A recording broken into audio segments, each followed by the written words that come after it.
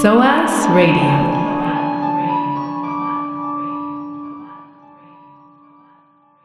You're listening to Professor Playlists on SOAS Radio. For this series, we've lured professors out of the classroom and into the studio to share 5 of their favorite tracks. Fred chats with Professor Paul Basu. He's currently leading a project entitled Museum Affordances, Re-Entanglements. In this episode, he shares 5 recordings from the archives of Northcote Thomas. So I'm joined in the studio today by Paul Basu. Paul, how you doing? Fine, thanks, yes. You're the lead on the Re-Entanglements project? That's right, yes, yeah. It's a AHRC-funded project called Museum Affordances, actually, but Re-Entanglements is the kind of core case study, if you like. And you recently won an award for the best research film. Tell me a little bit about that. Absolutely, yes, yeah. So in this project, basically, we're looking at a really remarkable anthropological archive assembled by a colonial anthropologist called Northcote Thomas, who was working in what's now Nigeria and Sierra Leone in the early years of the 20th century. He took photographs, he made sound recordings, collected artifacts, botanical specimens, and so on. And the project as a whole is kind of looking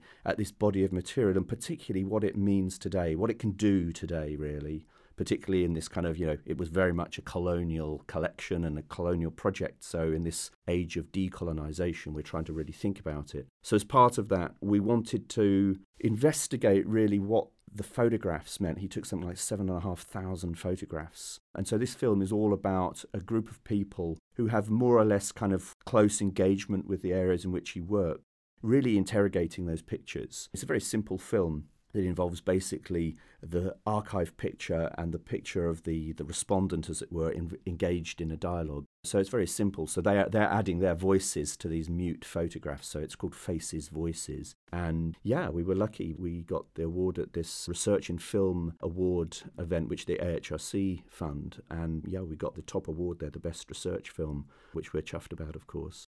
Congratulations. And what are some of the faces, some of the voices people made? What is it like dealing with an anthropological archive as opposed to conducting fieldwork, for example? I mean, a lot of my research as an anthropologist has to do with the past. I work on cultural heritage. I'm interested in the way in different societies conceptualize the past, really, and how that figures in the present. And a lot of my work contrasts in a way, or bridges, putting scare quotes around everything, indigenous kind of perspectives about the past and understandings of the past with colonial forms, for instance. I take a lot of colonial archives, photographs, sound material, documents, maps, back to communities in Sierra Leone and Nigeria. And really we explore the coming together of those kind of different understandings of history. So this particular archive is really problematic. It speaks to the discipline of anthropology, its entanglement in the colonial project. And a particular type of an anthropological genre of photography, the physical type portrait, was something that was very much part of the anthropological project at that time. So Thomas took about half of those 7,500 photographs, a physical type portrait, where we have a kind of a frontal view of a face and a profile view. And a lot of people associate these with kind of crime, photography and things like that. And in some senses, they epitomize this kind of violence of colonial science. They seem to reduce people to types to be compared, their physical characteristics to be compared. What the film does, though, is it looks at those really problematic photographs and really sees if we can kind of understand them beyond that kind of colonial critique. And that's what emerges in this film. So we see these photographs, this particular genre of physical type photographs, and then people are actually reading them in very different ways, getting beyond that binary of the colonized and the colonizer kind of thing, and trying to and really getting at what the person, what's in the person's eyes, what's it speaking to. And some find that they reinforce kind of that notion of colonial oppression and victimhood. But others see them in terms of much more positive issue, resilience, happiness. What do we do with a kind of colonial archive where people are smiling or laughing? It challenges that notion that everyone was oppressed. This was all bad, bad, bad. Of course it was. That's the broader context. But the question is can we read these pictures beyond that, really? So that's what the film's trying to get at.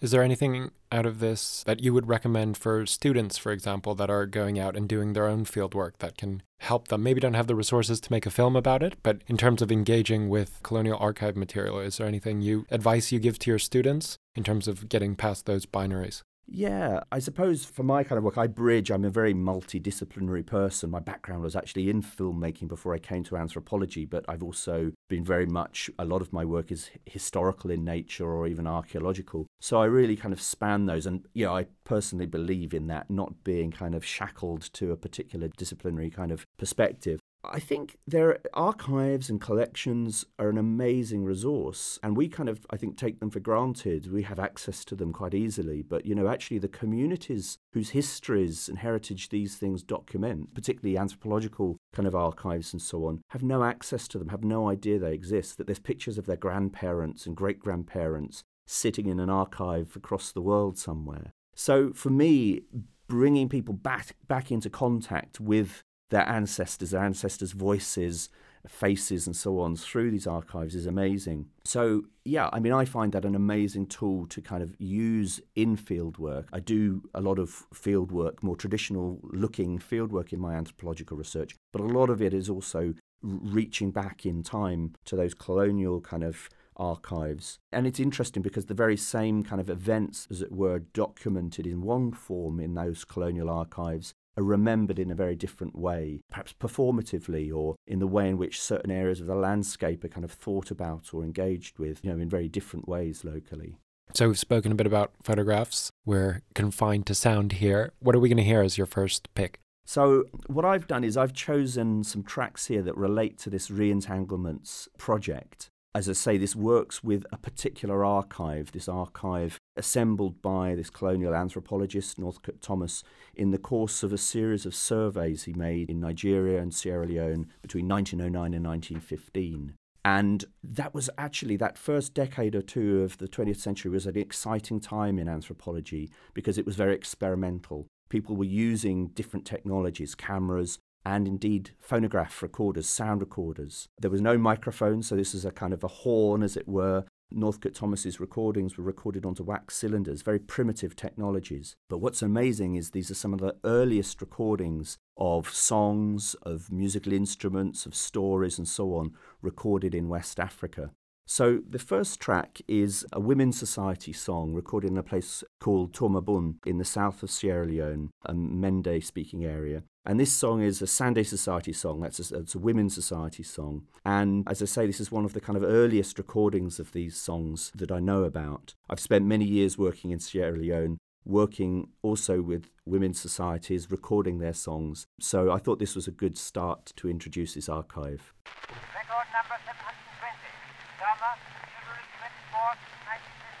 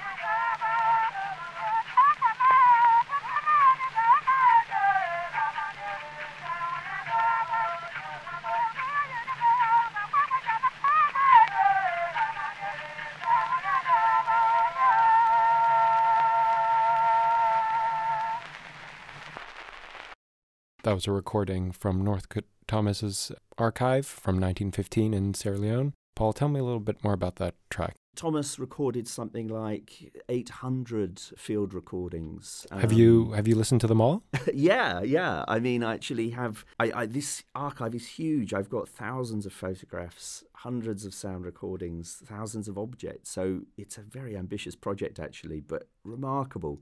And, of course, it's the whole sonic experience of these archives. Of course, the signal's very poor, the noise is very loud, but you get this ident at the beginning, which is in Northcote Thomas's own voice, and he gives, the date and place where it was recorded sometimes. But you can imagine taking these back to communities where they're recorded. It's very difficult for people to really engage with these. And yet this is their ancestors' voices, which is remarkable. It's a kind of sonic repatriation, I like to think of it. So you have to imagine us taking these recordings on our laptop with speakers and so on into, and particularly in Sierra Leone, really quite rural areas, and reintroducing them to communities and saying, these are your ancestors' voices. This was recorded here 110 years ago or something like that. What are the reactions like? It's amazing. And actually, we're taking photographs and these sound recordings with us and, leaving them with the communities. And the photographs are powerful, particularly when someone can recognize their ancestor's face, because Thomas also noted people's names down. But emotionally, the connection with the sound is really quite amazing. And it's such a privilege, actually, to be able to kind of witness this. But they're also very difficult. And, you have to remember in these areas, there's no electricity. What they do have is mobile phones. So, actually, the way in which these then get distributed or redistributed locally is that as we play them, people record them off our laptop and our speakers and so on onto their mobile phones, and then they get recirculated, which is interesting. What we're trying to do, because actually the value of these recordings, what the content of them is really kind of locked away. They're very inaccessible. So these recordings are held by the British Library, for instance, and who have put a lot of resources into digitising them. But in terms of actually opening them up linguistically or ethnomusicologically, we don't have that expertise. So to go to the places where they were actually recorded is really important. But then the barrier is how do you actually get people to listen intently to them, to see, because it's the first reaction is is quite blank. But then gradually you listen carefully, more and more carefully, and suddenly it will click. And actually my second track tries to record a little bit of that process. So what we often do is, when we come to a village, say, a crowd of people will gather around us. This is an exciting thing, people turning up in their village for no other reason than that we're following this archive. These recordings happen to be recording there, so that means that's the village we'll go to. And the excitement then is a lot, but then, of course, it's also very noisy. But eventually we'll find a way of sitting down quietly and listening to these tracks. And then what happens is gradually people will start hearing the words and it'll come through and even joining in there. So the next track actually is in a place called Bumban, also in Sierra Leone, a Limba-speaking area. And what you'll hear here is me playing in the field. Imagine being under a big cotton tree in a village in West Africa, playing this track, and then gradually people joining in. Let's give it a listen.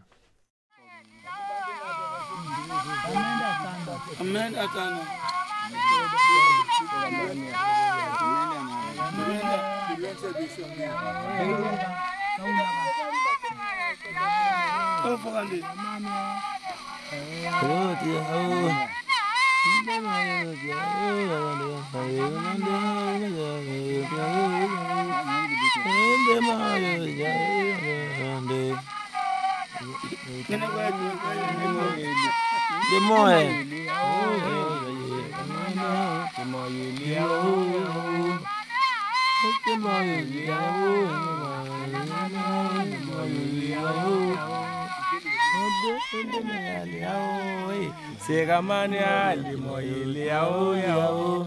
Segamania ende moile yao eh. Segamania ende moile yao yao. Segamania ende moile yao eh. Segamania ende moile yao yao. Segamania ende moile yao eh. Segamania ende moile yao yao. Segamania ende moile yao eh. Asekamani aende moyele yao yao. Asekamani aende moyele yao ye. Asekamani aende moyele yao ye. Asekamani aende moyele yao ye. Asekamani aende moyele yao ye. Asekamani aende moyele yao ye. Asekamani aende moyele yao ye. The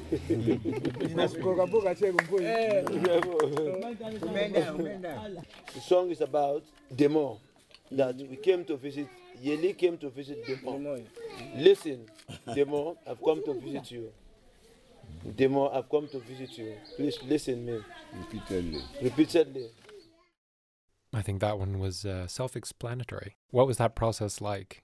I mean, again, I just get the word privilege comes to my mind. I mean, it's so exciting. It's like using these archives to take you on a journey. I mean, literally, you know, we're following where the archive takes us. But then there's another journey, which is a kind of across time and across cultures. And just listening to that brings back the scene in Bumban earlier this year. That was in 2019. And the connection that it makes. You can hear the laughter and the smiling and the joy in being reunited with this recording. And again, I think what's interesting is that paradox. These were recorded in the context of a colonial project, which is all about, you know, all of those bad things about colonialism and how different disciplines were used in that project. And yet, if you go beyond that critique, there's such power in this archive, in all of this. And this is just one archive, of course, in thousands and thousands in our institutions. But they have this real power of being able to bridge time, bridge space, and bridge kind of cultures, and bridge between the kind of, you know, the heritage of the colonizer and the heritage of the colonized. What is the dynamic like, or what do people respond after, I guess, the initial laughter? Has anybody shared with you insights that they've gained? I mean, there's maybe a light bulb moment there we hear when they join in singing, but afterwards, what's the discussion or dialogue like? It's very interesting, and this is also where past meets present, because a lot of the time we simply don't know the significance of the recordings or the photographs. We see a face, we've got a name maybe, or we've got this track, but actually then once it's understood what it's saying, it opens up a whole realm of possibilities or different avenues to understand things. It could, for instance, be a real insight into the politics of that moment, you know, 110 years ago, and it's a crucial moment, one of huge transformation. This is really the height of colonial expansionism in West Africa at this time. So the commentary actually on colonialism, on the coming of the white man, is actually very interesting. And again, it challenges some of the kind of received wisdoms, because, I mean, there's a whole lecture series in here, but for instance, it's often seen as, right, evil white colonist comes to town, transforms it through violence and so on. But hidden in these recordings are other stories, actually, where it's a more ambiguous situation. It wasn't as if colonization happened in a vacuum. There were other tensions and conflicts and things going on. And sometimes, actually, communities aligned themselves with the colonist, the whites, the British in this case, and that meant they were suddenly free to do things. For instance, in northern Edo areas of Nigeria, we've taken back some of these recordings and so on, and they speak of the freedom that the coming of white man allows, because suddenly they're able to wander around outside of the village at dark to their farms and so on. Whereas previously, because of the dangers of doing that from neighbouring groups who were actually within the context of domestic slavery in this case, kidnapping people, capturing people, it wasn't safe to actually go outside the village at night time. So you get a whole other, more complicated story emerging. Lots of politics too. Pictures of a chiefly lineage that has subsequently been sidelined. We were in Sierra Leone, for instance, when there were a number of chieftaincy elections going on. And actually then to have the picture of your ancestor, who was a chief at the time that Thomas visited, suddenly plays into a contemporary politics. So there's a lot in there to unpack. It's not just a straightforward celebratory narrative, it's a complex and ambiguous one too. Did you affect local politics at all with bringing back those photos? Or how do you tread carefully, I guess, with those dynamics at play? Yeah, precisely, treading carefully. What does that look like? We can't always tell until we do that, because it's literally unlocking something we have no idea what's inside there. And a lot of the time it's quite benign, but then there are moments where suddenly we understand that there's something political and problematic perhaps in there. And then, yes, that's it's about being sensitive to that, picking up on it. As anthropologists and, other people that do kind of field work, we're intervening in life all the time. We're naive to think otherwise. So part of our whole ethics of research is about making sure that our interests as researchers, because of course those incidents are actually, from a researcher's point of view, fascinating. But, our code of ethics is that the interests, of course, of the people we're working with should come before our own. So, yes, on the one hand, one also wants to champion maybe that sidelined lineage that's been kind of pushed out of the local political scene and say, well, actually, no, you have that heritage. That's a legitimate claim. On the other hand, is that our position to do? So I can't say that there's a rule to apply. It's just about being sensitive. Our sensibilities of taking care really come to the fore. What are we going to hear next? So taking a kind of journey onwards, that the last track was literally turning up in a village and playing these tracks. Another approach which really shows the kind of collaborative nature of research, and particularly this Reentanglements project, is to work with local experts, academics, researchers, artists, musicians, and so on. So we've set up a series of collaborations with, for instance, universities and so on. And particularly thinking of the sound material, we've worked with some colleagues in music departments, including at the University of Nigeria, Nsukka. So what we're going to hear now, and I've cheated here because we're going to segue between one of Thomas's archival recordings and a new recording. So we've worked with a guy called Samson Uchenna Eze, who's in the music department at Nsukka. And what he's done, and again, this is painstaking work. It takes a lot of effort to listen carefully to these archival tracks. But he's managed to transcribe them musically as well as lyrically. And then he's worked with a group of people from the town, this is Awka in what's now Anambra State in Nigeria, to re-record the track. So what we're going to hear is, to begin with, a little bit of Thomas's original recording, and this is a mother's lament. It's sung from the perspective of a mother, kind of admonishing her daughter. And we don't know why. We don't know what the daughter has done wrong, but she's kind of reprimanding her to some degree. And so we're going to start with the archival recording and then listen to Samson's re-recording of this track. Let's give it a spin. Record number 405, made by Nwogu and Awka, December the 12th, 1910. Mamba tememu na mama riwe, mamba tememu na mama riwe, mamba to mamba tememu na mama riwe, mamba to mamba tememu na mama riwe, mamba da babo mu na nganga, mamba tememu na mama riwe, mamba da babo mu na nganga. Mamba da babo mu na nganga, mamba da babo mu na nganga, mamba tememu na mama riwe, mamba to mamba to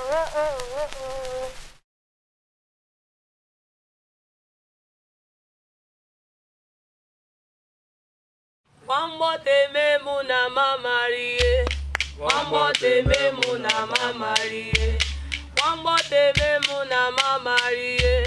Wambo tememu na mama riye, wambo tememu na mama riye, wambo tememu na mama riye, wambo tababo mu na nganga, wambo tememu na mama riye, wambo tababo mu na nganga, wambo tememu na mama riye, wambo tememu na mama riye, wambo tememu na mama riye.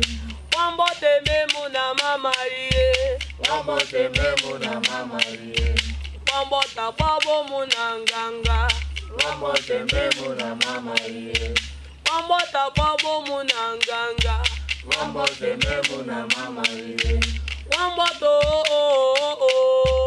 wambo to wambo to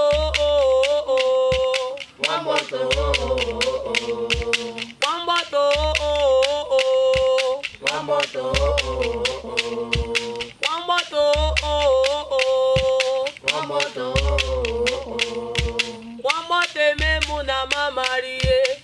Wambote memu na mama rie.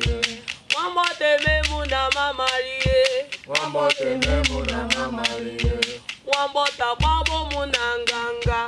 Wambote memu na mama rie. Wambota babo munanganga. Wambote memu na mama rie.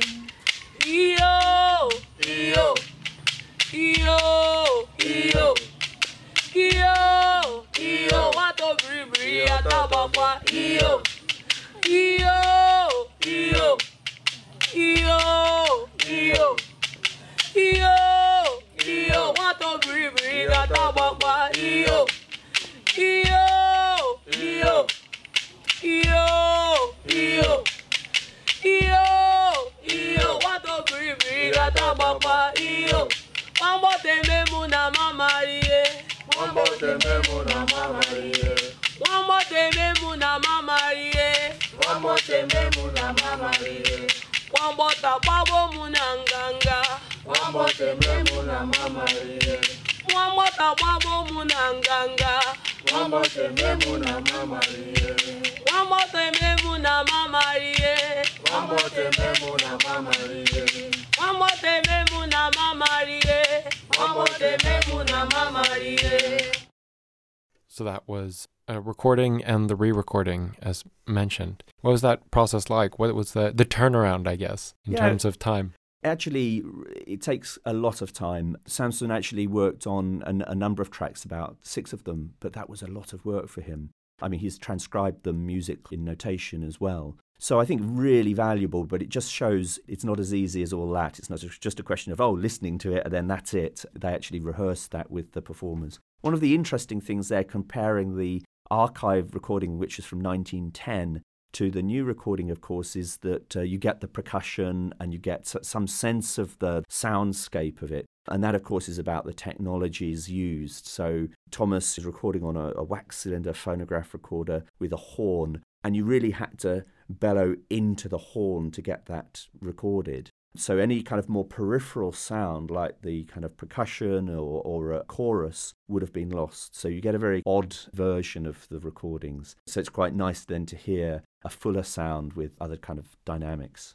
And what's the I guess, afterlife of the new recording? In what context was it passed on? Did Samson work on that as his own research, or? Yeah, in fact, he's really keen to do more. I mean, many Nigerian scholars, he's a lecturer in the music department at the University of Nigeria. They don't have PhDs, a lot of them. You become a lecturer and then hopefully get a PhD somewhere down the line. He would love to do a PhD about these recordings, and I'd love to find the funding to help him do it. It would be wonderful if he could come and do that here at SOAS. It would be the perfect place, but international student, heavy fees, not easy. But it would be wonderful to get someone like him who has that local knowledge and the expertise he has as a musicologist to work with these in a seriously scholarly way.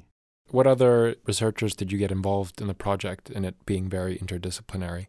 Yeah, very interdisciplinary and very collaborative. I mean, we've picked universities or cultural centres, groups in the areas in which Thomas worked. So he worked in Igbo-speaking areas and Edo-speaking areas of Nigeria, for instance. So we focused in those areas. We've been doing a whole other kind of side of the project, working with artists, both within art schools, which are within universities, so they're also university links, but also with those linked around a particular studio or kind of workshop type of thing, and both traditional artists and contemporary artists. So we've actually had a number of exhibitions in West Africa, one in Benin City earlier this year, one in Lagos at the National Museum. We've got one in Freetown at the National Museum coming up, one at the University of Nigeria again, which displays some of this material, which includes sculpture, it includes two-dimensional work, photography, and sound work, and three-dimensional objects. And a lot of this material is actually going to be coming to SOAS. We've got an exhibition at the Brunei Gallery here at SOAS in October to December 2020, and we're going to be showing this historical material, but we're also going to bring together the work from our collaborators and so on. So there's lots of exciting things. I mean, for me, in the arts, humanities, stroke social sciences, this is such exciting work to be doing, to work collaboratively, to really try and activate an archive as a way of activating those kind of partnerships. And I guess dealing with archives, you're creating your own of sorts with this project. We've spoken about the past, we're speaking about the present, now we're delving into the future. How do you see people engaging with the project in the future? Would your most hopeful outcome you could see coming out of this? Yeah, it's a good question. Well, I mean, for a start, we're doing this very much a project that's happening in public. So actually there's a website, re-entanglements.net, where literally as we're going along, we're just putting our findings and our experiences up there. So it's not that we're kind of doing all the work and then one day it'll appear as an exhibition or a publication. It's happening kind of live, and we've got Facebook groups and all the rest of it. I think there's two things. One is about this particular archive, and it's about opening it up so that people actually locally, scholars, communities, differently situated people can know that it's there, can reach into it. The institutions that hold these things don't hide these things intentionally, but of course you've got to have the right kind of knowledge, experience, confidence, social kind of background to be able to have the courage to actually go to an institution and say, I want to listen to this. It's hidden away in your archive. So that outreach, as it were, is really important. And I'd hope that then people become aware of it and go, I want to look at this. I want to do something with it. But there's a much broader point too, because as I say, this is one archive and it's a really rich one, but there are others. There are thousands of similar kinds of things hidden away in our museums, stores, in our archives and so on. The overarching name of this project, Museum Affordances, is really asking a basic question. It's not asking what these things are, it's asking what they make possible in the present for the future, if you like. This notion of affordances. What do these archives and collections afford? And for whom? It's not just for academics and researchers or museum curators, but for communities and different communities who have a differently placed relationship, if you like, to the material itself. So I think the bigger question is a challenge to our institutions to be experimental, be creative with a way in which they can open up the riches, the problematic riches, if you like, that are waiting to be discovered and activated in their institutions.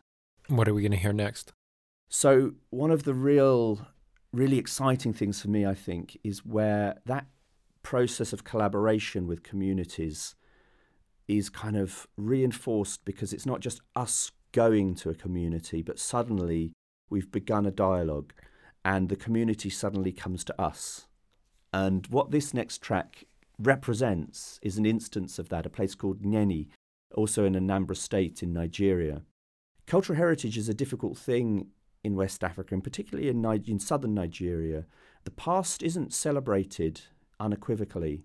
In fact, it's often demonized. There's a Christianization in recent years has been very strong, and anything almost associated with the past has been demonized. So people have been destroying their own cultural heritage, which of course places even more importance on these old collections, archival collections that are kind of outside these countries, despite their colonial context often of collection, because they often then become some of the few things that actually document that cultural heritage. But in some places, and Nyeni is an example of this, there's a community within this place, Nyeni, who was ritual specialists, stroke kind of doctors, stroke surgeons.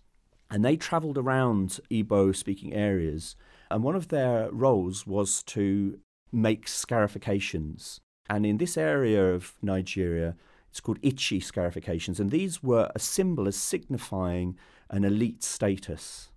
Okay, you had to be from a powerful, influential and rich family to have your children, or your young men in particular, have this Ichi scarification made on them. And there was a whole kind of culture behind this. Now, this practice, it's really full on. It's like almost the forehead and side of the face is scarified with these kind of parallel lines and patterns. It's a serious endeavour. And Thomas's archives from this particular area of Nigeria are full of examples, photographs of people with this Ichi scarification. We've only found one elderly man that actually has the Ichi scarification. And what we're going to do is hear him sing here. This is Chief Odedika Chiduli. And he was actually, this community in Nyeni have this kind of intangible cultural heritage of scarification and this ceremony. And they've turned it into a festival now. And this man, Chief Odedika, is very much a local celebrity because he has the last of the real Ichi scarification. And he is singing here a song that would have been performed during this Ichi scarification process. It's a kind of call-response song, as you'll hear. I make a novaco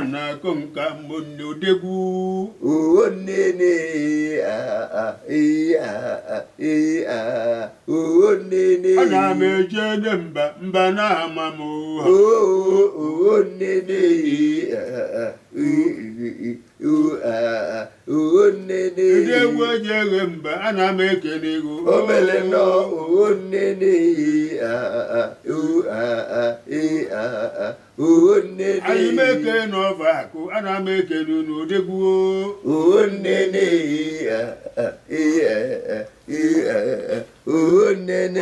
No more dioca and I make a no that. And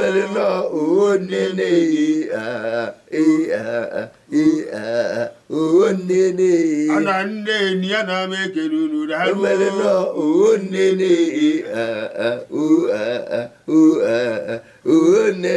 What can they name when I make it a good hardwo?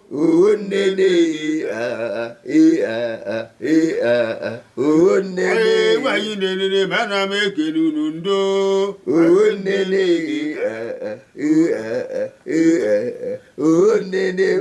Oh, me jam me, not a baby.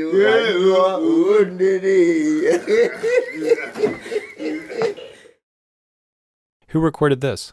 So this was recorded in Nyeni by my research assistant on this project, postdoctoral research assistant George Abbo, who's also a lecturer at University of Nigeria in Nsukka, but he's based with us on this project in the UK. And why is he the last one to be scarred? How does he feel about that?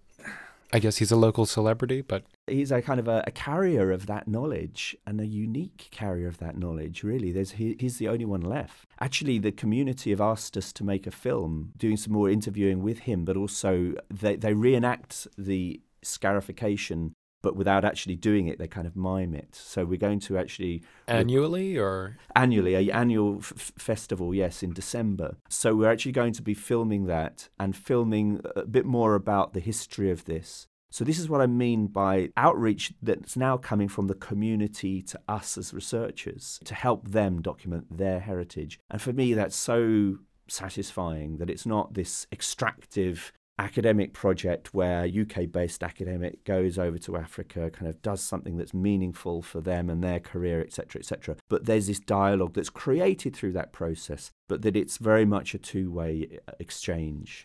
This sounds like a deviation from the archive. What are some of the other interesting detours or turns you've taken?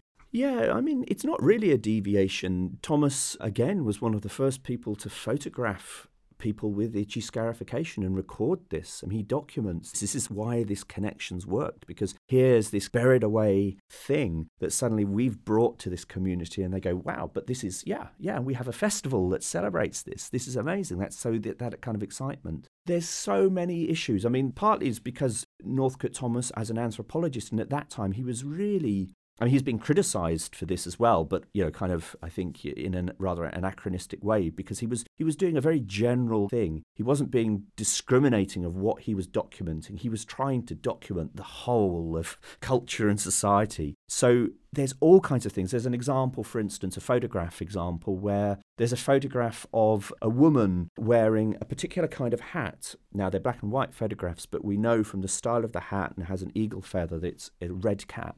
This is a place called Nimo. And this is a controversial thing because men only are allowed to wear red caps of a certain status. And actually today in that place, there's a whole politics going on because there's a particular role, Omu, for this woman, and she becomes an honorary male of equal status to these Ozo title holders, these men. And she has been contesting her right to wear the red cap, and the men have been challenging that. So again, when we've turned up with these photographs, suddenly there's evidence. No, there's a tradition here. 100 years ago, the Omu wore the red cap.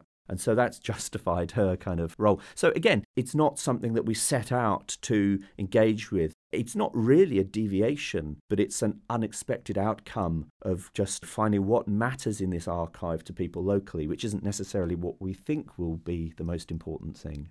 Is there any occasion where you've met in the middle, or is that something that happens along the way? It's all meeting in the middle. Those issues that are led by the community are absolutely great from our point of view too. I mean, it's not about trying to set an agenda beyond saying, it's such a genuine question we have to ask, and a very basic one. What do these archives mean to you? And what can they do for you? And the simple fact is, we have no idea. We've no idea. Museums have no idea. Archives have no idea. We're privileged to be able to do this because to do this kind of research is expensive. I've got a 3-year AHRC-funded project. How privileged can you get to be able to devote 3 years with a team to actually asking some really basic questions? But that's it. It's expensive to do. And that's why we have to try and make the work we're doing visible out there so that people can perhaps then, in museums or archives say, well, these are some ideas. Perhaps we can try and do something similar with other collections. What are we going to hear next? So the last 2 tracks actually are... So through doing archival research, we've been able to reconstruct the itineraries that this anthropologist, Northcote Thomas, took. It wasn't as if he'd got a nice diary where he'd written down, on this date I was at this place, then I went to this place. It's about painstaking archival research, being able to actually reconstruct the journeys. But then, of course, having been able to do that, we can then retrace those journeys. And as I say, we then can take these audio tracks and take the photographs and so on back to the community. What we also do along the way, difficult working with these audio tracks, sometimes people will recognise a song, very, very occasionally actually. Once or twice we've had it where someone goes, oh, but we know this song or we know this poem, and can then recite it just like that. Mostly it's a kind of a harder process where people can perhaps start singing along, but they would have to relearn it, as in the case with Sanson's project. But what we do along the way also is try and record traditional music that people are playing. So these are 2 examples. And this one is a most beautiful song. This is sung by a guy called Tamba Koroma from a tiny place called Kolifaka in northern Sierra Leone. And this is a Koranko hunter's song. Thomas recorded this instrument, konden, is a kind of stringed instrument. And so when we got to this area which Thomas recorded his track in 1914, we were asking around, is there anyone that can play this instrument still? And we were told about Tamba. He said, oh, he's very famous. He plays this and he sings songs. We managed to track him down. It was quite sad, really. He said, oh, I haven't sung for years. And he brought out this instrument, this konden, and it was broken and it was just in pieces. It couldn't be played. So we said, oh, right, okay, well, we were really hoping that you might be interested in playing for us. So he says, come back in 2 days. So we went back in 2 days, and it was amazing. From being a little, these things are made of sticks, an old pan, some strings. I'm not sure if there were some animal gut kind of strings and so on. He'd reconstructed this instrument in 2 days, and it sounded beautiful. And my gosh, this song I find really beautiful. It's a song, he told us, it tells of the prowess of the Koranko hunter, because the hunter can provide for his family through his skills as a hunter. He can always put food on the table. Let's give it a listen.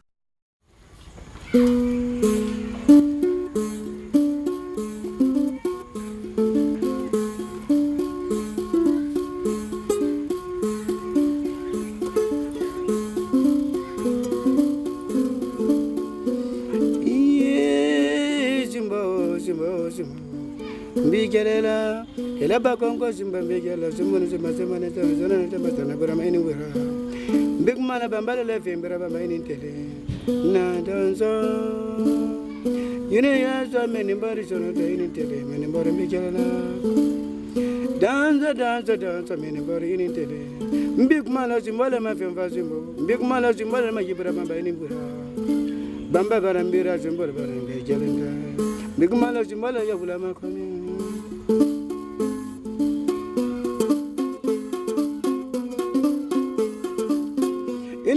Inibura, yeah, bagone go simbo. Inibura many bodies gola din intele. Big mala symbol ma femba simbo intele. Jire yazo, min batile danzo. Ndak mala symbol ma femba simbo intele. Whatever dia to tila.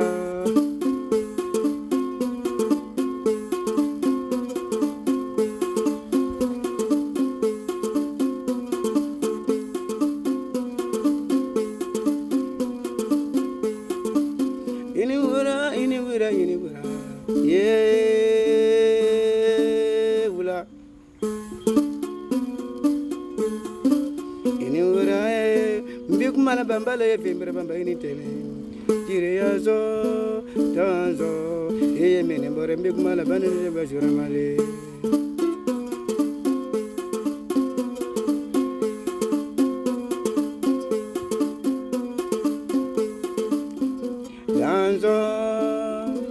danzo mene bari kala tini tele men betila danzo wozore muze masore kema jire yazo Simbola muri utaka bakola tana kola zalim zine kangore buli mbikumala zimbala mafemba zimboni tele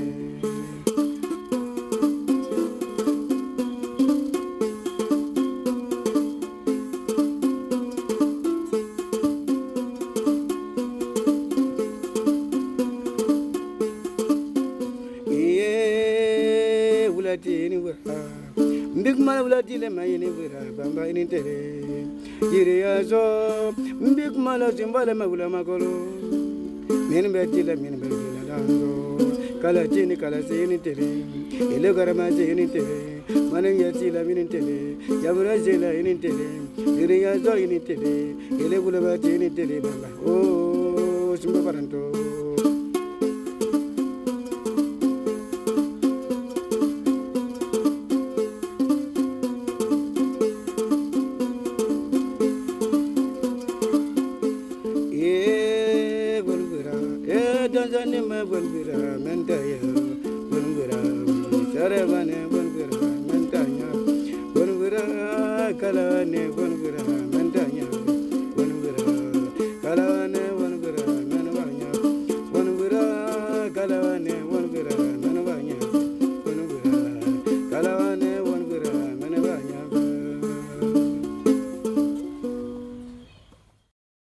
Sounds like he still has his chops. What was it like recording that? I don't know, that's such a beautiful song. It almost had me in tears. I mean, I'm no ethnomusicologist, and I don't go to the field with a very sophisticated kind of thing. And you can hear in the background, it was recorded in the back of a school, you can just about hear some of the kids playing in the background and so on. These are very impromptu recordings. They're not, I wouldn't call them professional field recordings, but there's something really genuine about them, I think. Just that connection, the connection that talking to people about their pasts, their culture, the things that matter to them. And you really get a sense that he's not, this particular Tambo, he's no superstar, he's not doing this stuff. And I suppose that notion that someone should come from the UK to a little village, little farming community, and come and ask him to play. I think he felt privileged. We gave him some money, of course, for his time and towards the cost of repairing his instrument. But no, just wonderful. I don't know whether he's picked that up again now and he's playing more regularly. Have to pay him a visit again, I guess, to find out. Absolutely. Do you have any, I guess, before we play the final track, any reflections on the project, any words of encouragement to students looking to engage in research or interdisciplinary research? It's a very ambitious project. I've been really fully occupied on this. It's a lot of work. How do you manage that work in terms of you have thousands of photos or hundreds, thousands of recordings? Where do you start, I guess, is a question a lot of people might ask. Yeah, and it's a really difficult one. One I find personally difficult because I see the potential of the whole. And I know that even what I can do in 3 years is just the tip of the iceberg on this. But that's great because there's lots of possibilities, hopefully, that the project will open up for further research from other people and so on. And, you know, we've been reaching out to students in West Africa, in the UK. I'm really keen for colleagues and students at SOAS also to get involved. I mentioned we have an exhibition happening in 2020. Really keen that shouldn't just be a silent space of things on the wall, but a place of engagement and conversation and debate, getting to that colonial politics. But I suppose that encouragement, well, one, it's about media. As I say, my background is actually in film and I came to the academic world late. But too many academics are content with writing articles in journals that another 10 people will read or a book that costs £150. What kind of access is that? But through blogging, through websites, through using sound, through using image, there's so much more that's possible. And this is exciting stuff. So that would be one thing. And then the other thing is this notion of archives as dusty spaces that are all about the past. I hope that this project shows that no, actually it's all about the present, it's all about the future. It's all about how pasts come to be re-articulated in the present for different kinds of projects and trying to open up those projects, the possibilities of those, particularly in a decolonizing world, we hope. So I suppose that's it, yes, to think of the value of activating those old things for the future. Going beyond the buzzword, perhaps? Yeah, sorry if I've got a few of those myself. Not at all. Thank you very much for your time. And where can we engage with the project in cyberspace and besides the exhibition in 2020? Please visit the website. It's re-entanglements.net. And that's probably the best first stop, because from that you can find out the Facebook page and so on. But please get in contact with me. I'm easy to find. Get in contact with me if you're interested in getting involved. If you're touched by the archive, by the regions in which Thomas was working 100 and more years ago, please get in contact, because there's something for you in this project. You can find a little mini project of your own, because it's so huge, it's so vast. Excellent. Thank you very much. So to play us out, what are we going to hear? So the last track is another of these field recordings that we made in Bumbane. Again, this is a Limba-speaking area of Sierra Leone, and this is Mabinti Conte who's leading this song. And why I wanted us to leave on this one is because in a way it takes us full circle. This is a Women's Society song. And we started with one recorded not so far away from where this one was recorded in space, but 104 years in time distance. And this is a song that's sung to welcome people, actually, to their village. I thought that was a nice kind of thing to end on. And you're welcoming them because of the good they can bring. So there was hope. When we come to a place, it's in the hope that we'll bring something good. And sometimes that's in a monetary way, or sometimes it's in development, whatever that means. But it was nice to think that bringing these archives back to this particular place was also seen as something good. And so this is Mabinti Conte.